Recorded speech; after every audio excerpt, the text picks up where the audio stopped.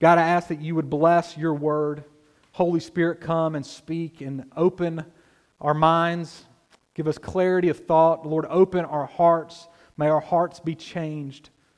And God, would you give us a willingness to walk in the truth that you would show us this morning. May we see Jesus this morning. May you change us this morning. We pray in your name. Amen. You can be seated. Well, imagine Osama bin Laden was still alive. Right? Osama bin Laden, the ringleader of the 9/11 attacks, the leader who was as anti as you could get, the United States of America. And imagine that bin Laden becomes the biggest advocate for the United States. He wants to move to North Carolina, and he wants to become a citizen of the United States of America, and all of a sudden he's this incredible American patriot. Now, that may be easier to imagine than a lifelong UNC fan who sees Duke win the national championship, and all of a sudden they become the biggest Duke fan. They start wearing Duke blue. They tell everybody Coach K is the best coach in the world. Can't wait for next year. Or maybe a Duke fan changes and converts and becomes an avid UNC fan, wearing Tar Heel blue, excited to go to the Dean Dome, telling everybody UNC is the best school in the state. Right? Those are pretty hard to imagine. What's harder to imagine for me is a lifelong Auburn football fan becoming a rabid Alabama fan. That just seems impossible, right, to switch. Those are unimaginable, too dramatic of a change. Bin Laden to this converting to a U.S. patriot, right, a UNC fan converting to a Duke fan converting to UNC. The conversion that we just read about in Acts chapter 9 might be the greatest conversion story that we have recorded in the Bible. Verse 1, Saul, still breathing threats and murder against the disciples of the Lord. The author, Luke, of Acts depicts Saul in verse 1 as this fire-breathing dragon set on causing as much danger and harm to the followers of Jesus as possible. He's been persecuting the church. He goes to the high priest, asks for a letter that would enable him to find any Christian, man or woman, bring them back to Jerusalem and persecute them. And by the end of our passage, he is a follower of Jesus sent out to be on the mission of God to the world. This morning, I want us to look at conversion. Conversion to Christianity. Dramatic life change because of Jesus. I want us to look at how it happens and what happens as a result of conversion. Now, before we dig deeper into this passage, I have to say this. Saul's conversion is not the prototype for everybody's conversion. Saul's story and testimony is not the story of every Christian. It's not meant to serve as some pattern for everybody's conversion. I think within certain Christian subcultures, I grew up in this, there is a pressure that is placed upon people to have dramatic conversion stories. I don't know if you've ever been around that before. As if there's prizes from the Lord on who had the most dramatic life change. As if there is some ranking on who had the most messed up life and then was converted to Jesus as they encountered the gospel. There's no standing in the kingdom of God based on dramatic conversion. You don't need to make up your testimony and conversion story to ooh and ah people. I want to just alleviate that pressure that I think sometimes we can feel. But I will say this, if you're a Christian, if you say you're a Christian, we all need to be able to say that we have been converted, that our lives have been changed. It's not the story of it happening at the age of 5 or the age of 18 or the age of 55 that matters. What matters most is the reality that it's happened, period, that your life has changed. So let's look at Acts chapter 9, Saul's conversion, and learn what it teaches us about conversion. And the first thing that I want us to see, this is my longest point this morning, is that God works and prepares the way for conversion. God works and prepares the way. Saul's whole conversion is the story of God leading and directing every single event. God blinds Saul in verse 3. A light flashes around him. And then in verse 9, Saul spends 3 days without sight, neither eating nor drinking. The mighty, powerful Saul, who was on this mission to persecute Christians, and then out of nowhere, God renders Saul powerless and helpless. Verse 8 says Saul had to be led by the hand. He's helpless. So the way God works and prepares someone is to get them to a place where they realize that they cannot live life based on their own strength and ability. God works and prepares a person to a place where He makes them needy. And then when a person is in that place of neediness, God speaks and reveals Himself to them in a loving, intimate, and personal way. It's exactly what He does with Saul. In verse 4, He says, Saul, Saul, why are you persecuting me? The double calling of Saul's name, Saul, Saul, is a unique thing in Scripture. God does it 15 times. Every time, Abraham, Abraham, Moses, Moses, Saul, Saul. God is doing it to deal with that person in an intimate way. Alcoholics Anonymous talks about the must of hitting rock bottom. It's when you hit bottom that you can then turn and realize that there needs to be a change. And hitting bottom is when you realize you're powerless and you need help. And Saul hits bottom. He's completely powerless. He needs to be led by the hand. He can't see. He doesn't eat or drink. In Alcoholics Anonymous, hitting bottom can happen after a long night of heavy drinking. But hitting bottom can happen in many ways in our lives. It could be you lose your job and you've hit bottom. Your marriage is rocky. You have a disobedient child. You have an issue with your child. You don't get into the undergrad or the grad school that you wanted. Money is extremely tight. Emotional struggles of depression or anxiety are overwhelming. And God is working to get us to a place of feeling powerless. And it's painful, but it is ultimately for our good. Because when we know that we're needy, then we're ready to hear God speak our name and meet us where we are. You know, God not only speaks to Saul in this passage, He speaks to Ananias. And He calls Ananias to go to Saul and to tell Saul about the gospel and to bring healing to Saul. And Ananias is this person that we don't know much about. And even after this passage, Ananias isn't mentioned again in Scripture. So God uses a no-name follower of Christ to convert one of the most notorious enemies of Christ. Here's the truth. God works in ways that we would never imagine and through people we would never expect. Most of us here know Saul. We've heard of Saul, also Paul. I'll use those names interchangeably this morning, Saul and Paul. But Ananias get the recognition? Right? Did you grow up hearing a ton about Ananias? But without Ananias, we may not have a Paul. God worked through the willingness of Ananias. Though Ananias was rightfully scared, verse 13, right? He says back to God, I've heard how much evil this man Saul has done to your saints in Jerusalem. He's nervous. But the Lord told Ananias to go. And he was willing to go in the face of his fear.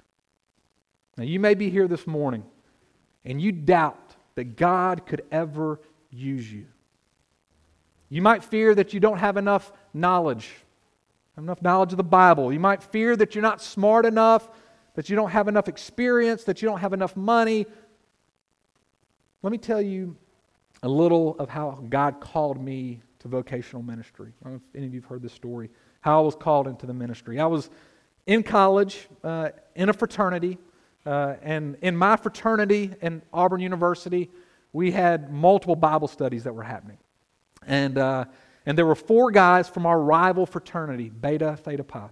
And these guys, 4 guys, no Bible study going on in their fraternity, said, hey, we'd love a Bible study. We have no leader. There's nothing going on. We would love something to happen.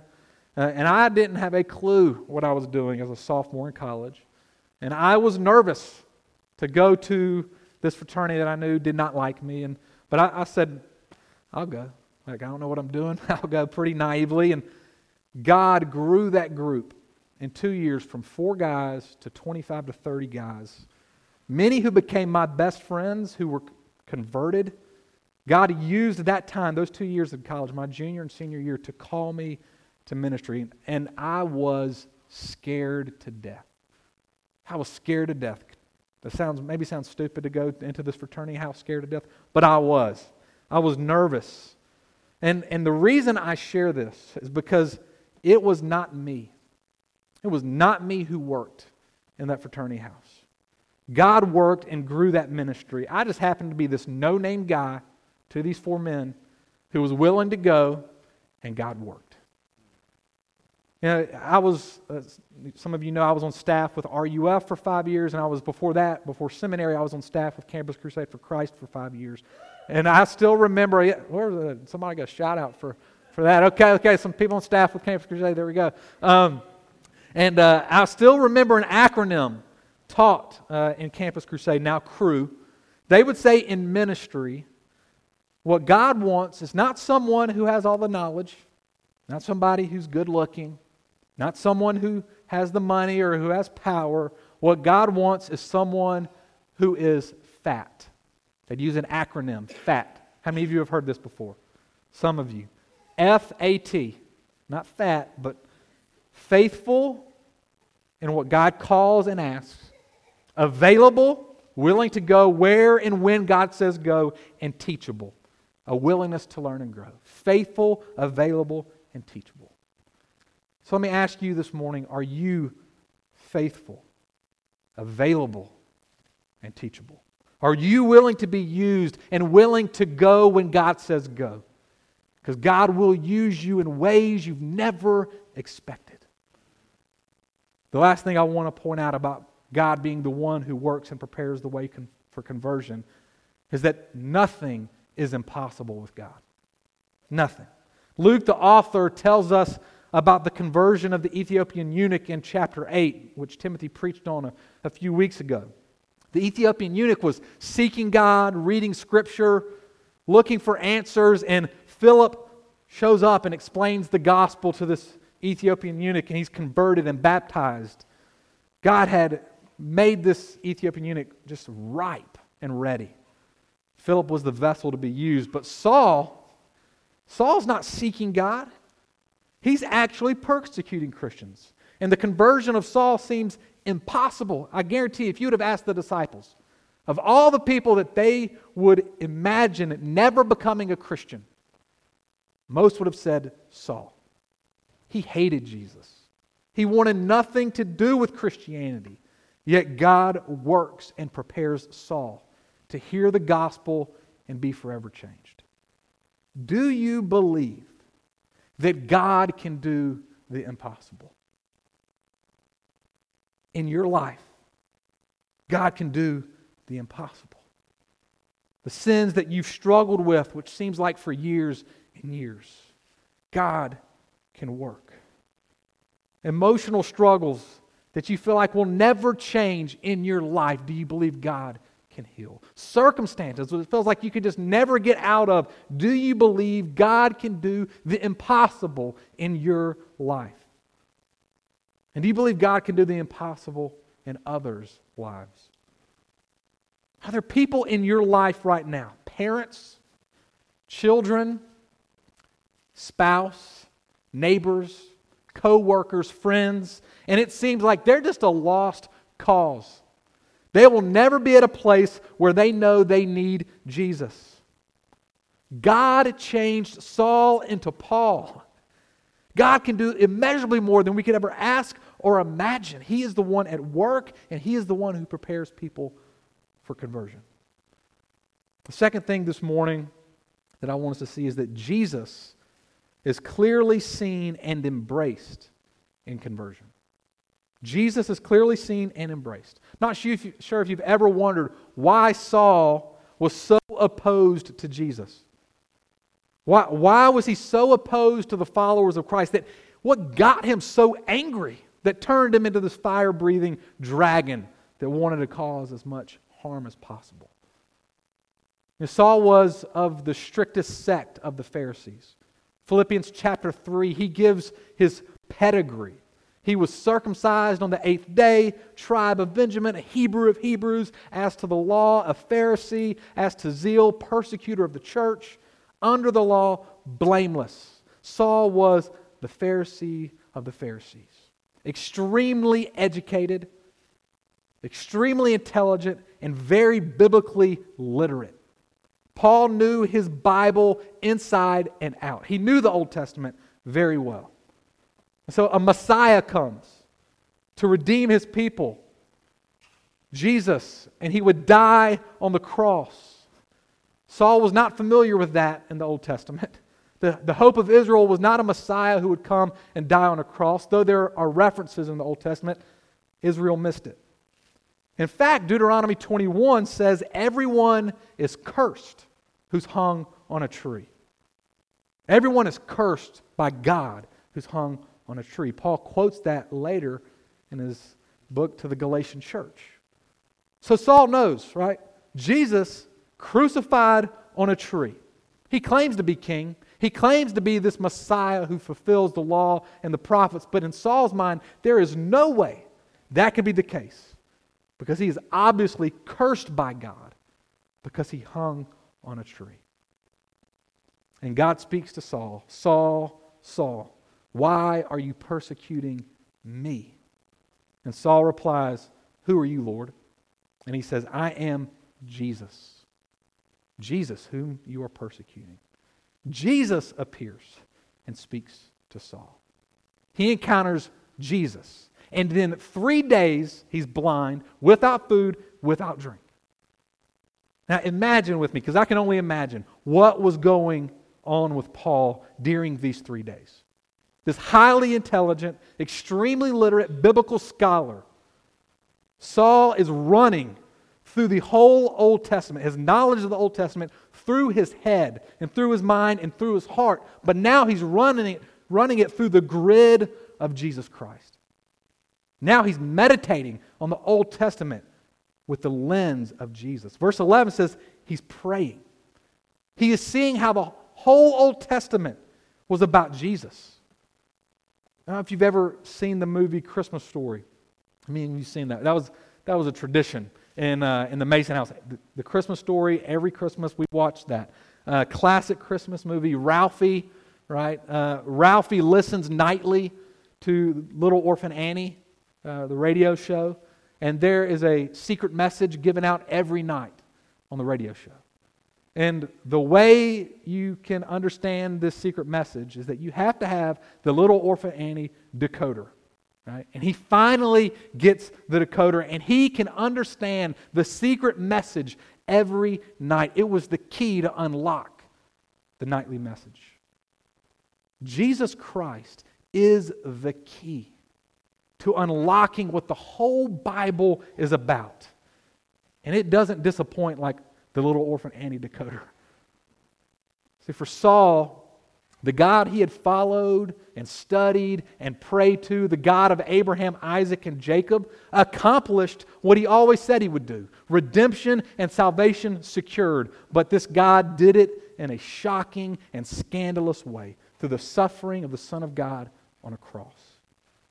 Jesus was the key, and it opened up a whole new way of thinking and understanding the Bible and the world. See, in Jesus, Paul got the heart of Christianity. To be a Christian, it means that you place your trust and faith in Christ. And He is the one who died for your sins. And by faith in Jesus, God treats you as if you've paid for your sins. And Jesus was raised to a place of honor. And by faith in Jesus, God treats you as if you are as beautiful and honorable as Jesus. So Christianity is all about. Martin Lloyd-Jones, a great Welsh preacher, he gave an illustration. Said he would ask folks, "Are you a Christian?" And if their response would be something like, "Well, I'm trying," he would jump all over them. And he would say, "Then you don't know the first principle of Christianity. For Christianity is not something I did, but something that Christ has done for me. I am now in Christ." So later in Paul's life, he would write in 2 Corinthians chapter 4, verse 16, that he saw the glory of God in the face of Jesus Christ. And I believe Paul was referencing this moment in Acts chapter 9. When Jesus appeared and revealed himself and the world was turned upside down, when he understood that Jesus is the central piece of Christianity. Many can waver on all kinds of issues in Christianity. And there are all kinds of secondary and tertiary issues within Christianity. But to be truly converted, you cannot waver on Jesus Christ being the center of everything. He is the one who must turn our worlds upside down. We must understand and embrace Jesus as King, as Savior, and as friend. The third thing in our passage is that entrance into a community, the church, is part of conversion. Entrance into a community, the church, is part of conversion. I don't know if you noticed how Jesus said, "Saul, Saul, why are you persecuting me?" Why are you persecuting me? I mean, Saul was persecuting Christians, right? Yet Jesus says, "Why are you persecuting me?" Jesus so identifies with his people, with the church, that anyone who persecutes his people persecutes Jesus. And I've said this before here at Christ Central, is that you cannot have Christ and not have the church. You cannot have Jesus and not be a part of his community. Saul's conversion shows us that true conversion, faith in Jesus, means entrance into the community. In verse 18, it says that something like scales fell from Paul's eyes. He regained his sight, he rose, and he was baptized. He was baptized. He ate food, strengthened, spent time with the other disciples. And we've said this as well many times here at Christ Central. Baptism is the sign of entering into a visible community. Baptism is the sign and seal of being set apart as belonging to this visible community called the church. Saul was identifying himself with Jesus and the Christian community. Now, people like to identify themselves with differing communities, don't we? And we use all kinds of signs to do it. Tattoos can be a sign, right, of belonging to a community.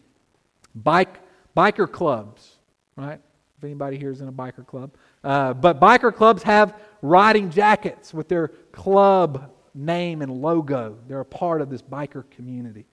CrossFit gyms, right, which I'm a part of one, have their own t-shirts, their own gear that identifies us with a certain community. I saw just a couple weeks ago this downtown Durham running group, and they ran by as Rachel and I were walking around Duke's East Campus, and at least half of them had Run Durham t-shirts on, identifying them with this running community. Adam Klein gave me a t-shirt that I pose with that says the Startup Hub of the South. Durham, the Startup Hub of the South. I'm not a part of the startup community, but I pose to be. I promote it, but it's this identifying, I'm a part of this startup community that is happening here in Durham. Gangs have colors, red, blue, as a way of identifying themselves with a certain community. Baptism is the sign for Christians as belonging to a greater community called the church. Jesus and the church go together. So 2 points of application quickly here. Baptism. If you say that you trust and you follow Jesus, have you been baptized? Baptism is the sign Christ has given to be marked out as part of his community. And if you have not been baptized, we want nothing more in this church than to baptize. We want to see more and more baptisms, more and more people who say, I believe and I want to be identified with Jesus and His people. We would love to talk with you and hopefully baptize you. And the second point of application is membership. Now, if you say you follow Jesus, you're not a member of a church, you're not a part of a church, the two go hand in hand, and I'm not by any means saying you have to join Christ Central Church. You don't. I'd love for you to be a part of any church that believes Christ and preaches the gospel faithfully. But you have to be a part of the church. And Timothy announced it. The next 2 weeks we're doing our discovery class, which is our membership class. We'd love for you to come and to understand what it looks like to be a member. The last thing we see in our passage, we looked at 3 things. The fourth thing, the last thing in our passage, is that a newfound passion for God's mission to the world is given in conversion. A newfound passion for God's mission to the world. I love Ananias in this passage. The Lord calls out Ananias and He says, "Here I am, Lord." And then the Lord says, "Rise and go to the street called Straight. Look for a man named Saul." And I've already said, Ananias, nervous, fearful, questions God, "You sure you mean Saul?" Yeah, what about somebody else? I mean, this man Saul, he's done evil to your saints. You sure you don't want me going to anybody else, to someone else? And God said, "Go." And Ananias goes. R.C. Sproul wrote this. He says, "Everybody loves the call of Jesus to come. To come to me, all ye who are weary and heavy laden, and I will give you rest." And that is a true call that God gives. But many resist the call to go. To go. If you only want to receive from Jesus and not participate with Jesus in His mission, I wonder if you understand what you've received. And that what you've received is to be offered to the whole world.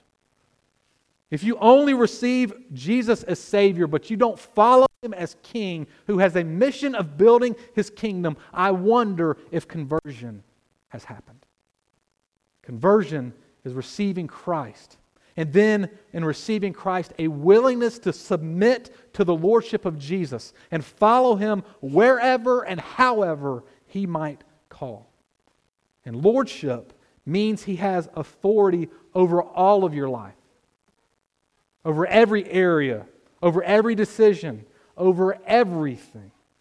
It's not picking and choosing what you want to give Jesus. It's not Jesus in the back seat or Jesus in the passenger seat. It's Him driving and steering your whole life. He has the authority. So becoming a Christian means that now you think about everything in life. Your job, how you spend your money, your children, where you live, and you ask Jesus, what do you want me to do with my job, as a job? What do you want me to do with my money? How do you want me to raise my children? Where should I live? All for the sake of furthering your mission in this world. And then when the Lord says go, we go. And God says to Saul, go as well. He says to Ananias, go. He says to Saul, go. And then in verse 15, He says he would be the chosen instrument to go to Gentiles, kings, and children. Saul would be changed from one who would do harm to Christ to one who would do anything for Christ. Listen again where he goes. He goes to Gentiles, those who had never heard the gospel of Jesus. He goes to kings, those who are in positions of power and influence. And he goes to children, those who are in need. Saul would go to anyone that God would call him to, which means, catch this, that there is not a tiered Christianity. There is not a tiered calling in the kingdom of God. It is not more holy to be called to go to the Gentiles than it is to be called to go to the kings. It's not more holy to be called to go to the kings than it is to be called to go to children, those in need. Saul would go to anyone. You're not better if you're called to go overseas to people that have never heard the gospel versus someone who's called to work in Research Triangle Park. You're not a better Christian because you own a business versus someone who doesn't have a job. You're not a better Christian because you live in a nicer or bigger house for someone who has a smaller house. The important thing is that God has called you there, wherever you may be. And He has called you there, and you're living there with His mission in mind. So are you proclaiming Christ in your job, on your street, and in the relationships that you have? Because as a church that wants to love this city and love this world, we need people that are working in all kinds of jobs, spread out all over the city, who are willing to go to any part of the world, people who are living here in Durham in the east and the west and the north and the south. But are you listening to God's call? Are you listening? Let me say two things about God's calling. Blow up two assumptions for some of us about God's calling.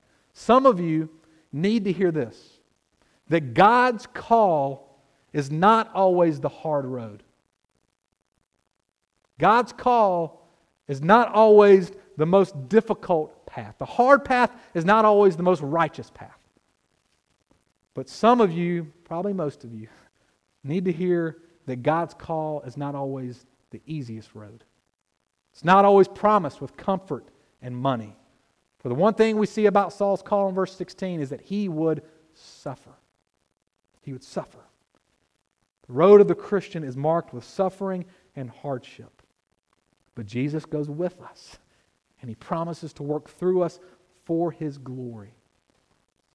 Converting Osama bin Laden to a U.S. patriot, a Duke fan to a UNC fan, or a UNC fan to a Duke fan, seems impossible. But the conversion of someone who is opposed to Christ, who now lives for the mission of God, seems more impossible. But we trust. We trust God's at work, and He's preparing us and He's preparing others. We trust that Jesus will make Himself known, and He will be trusted and embraced. We trust that baptisms will occur and people will join His church. And there will be more and more people with a newfound passion for God's mission to the world. God did it for Saul. He can do it for you. He can do it for anyone. Let's pray. Lord God, I ask that You would help us see Jesus. And as a result, our lives be changed, converted, radically and dramatically impacted. So much so that everything we do is through the lens of what's been done for us in Jesus and how we can be on mission to the world for Jesus. God, we thank You, and I pray that You would bear fruit from Your word. In Jesus' name, amen.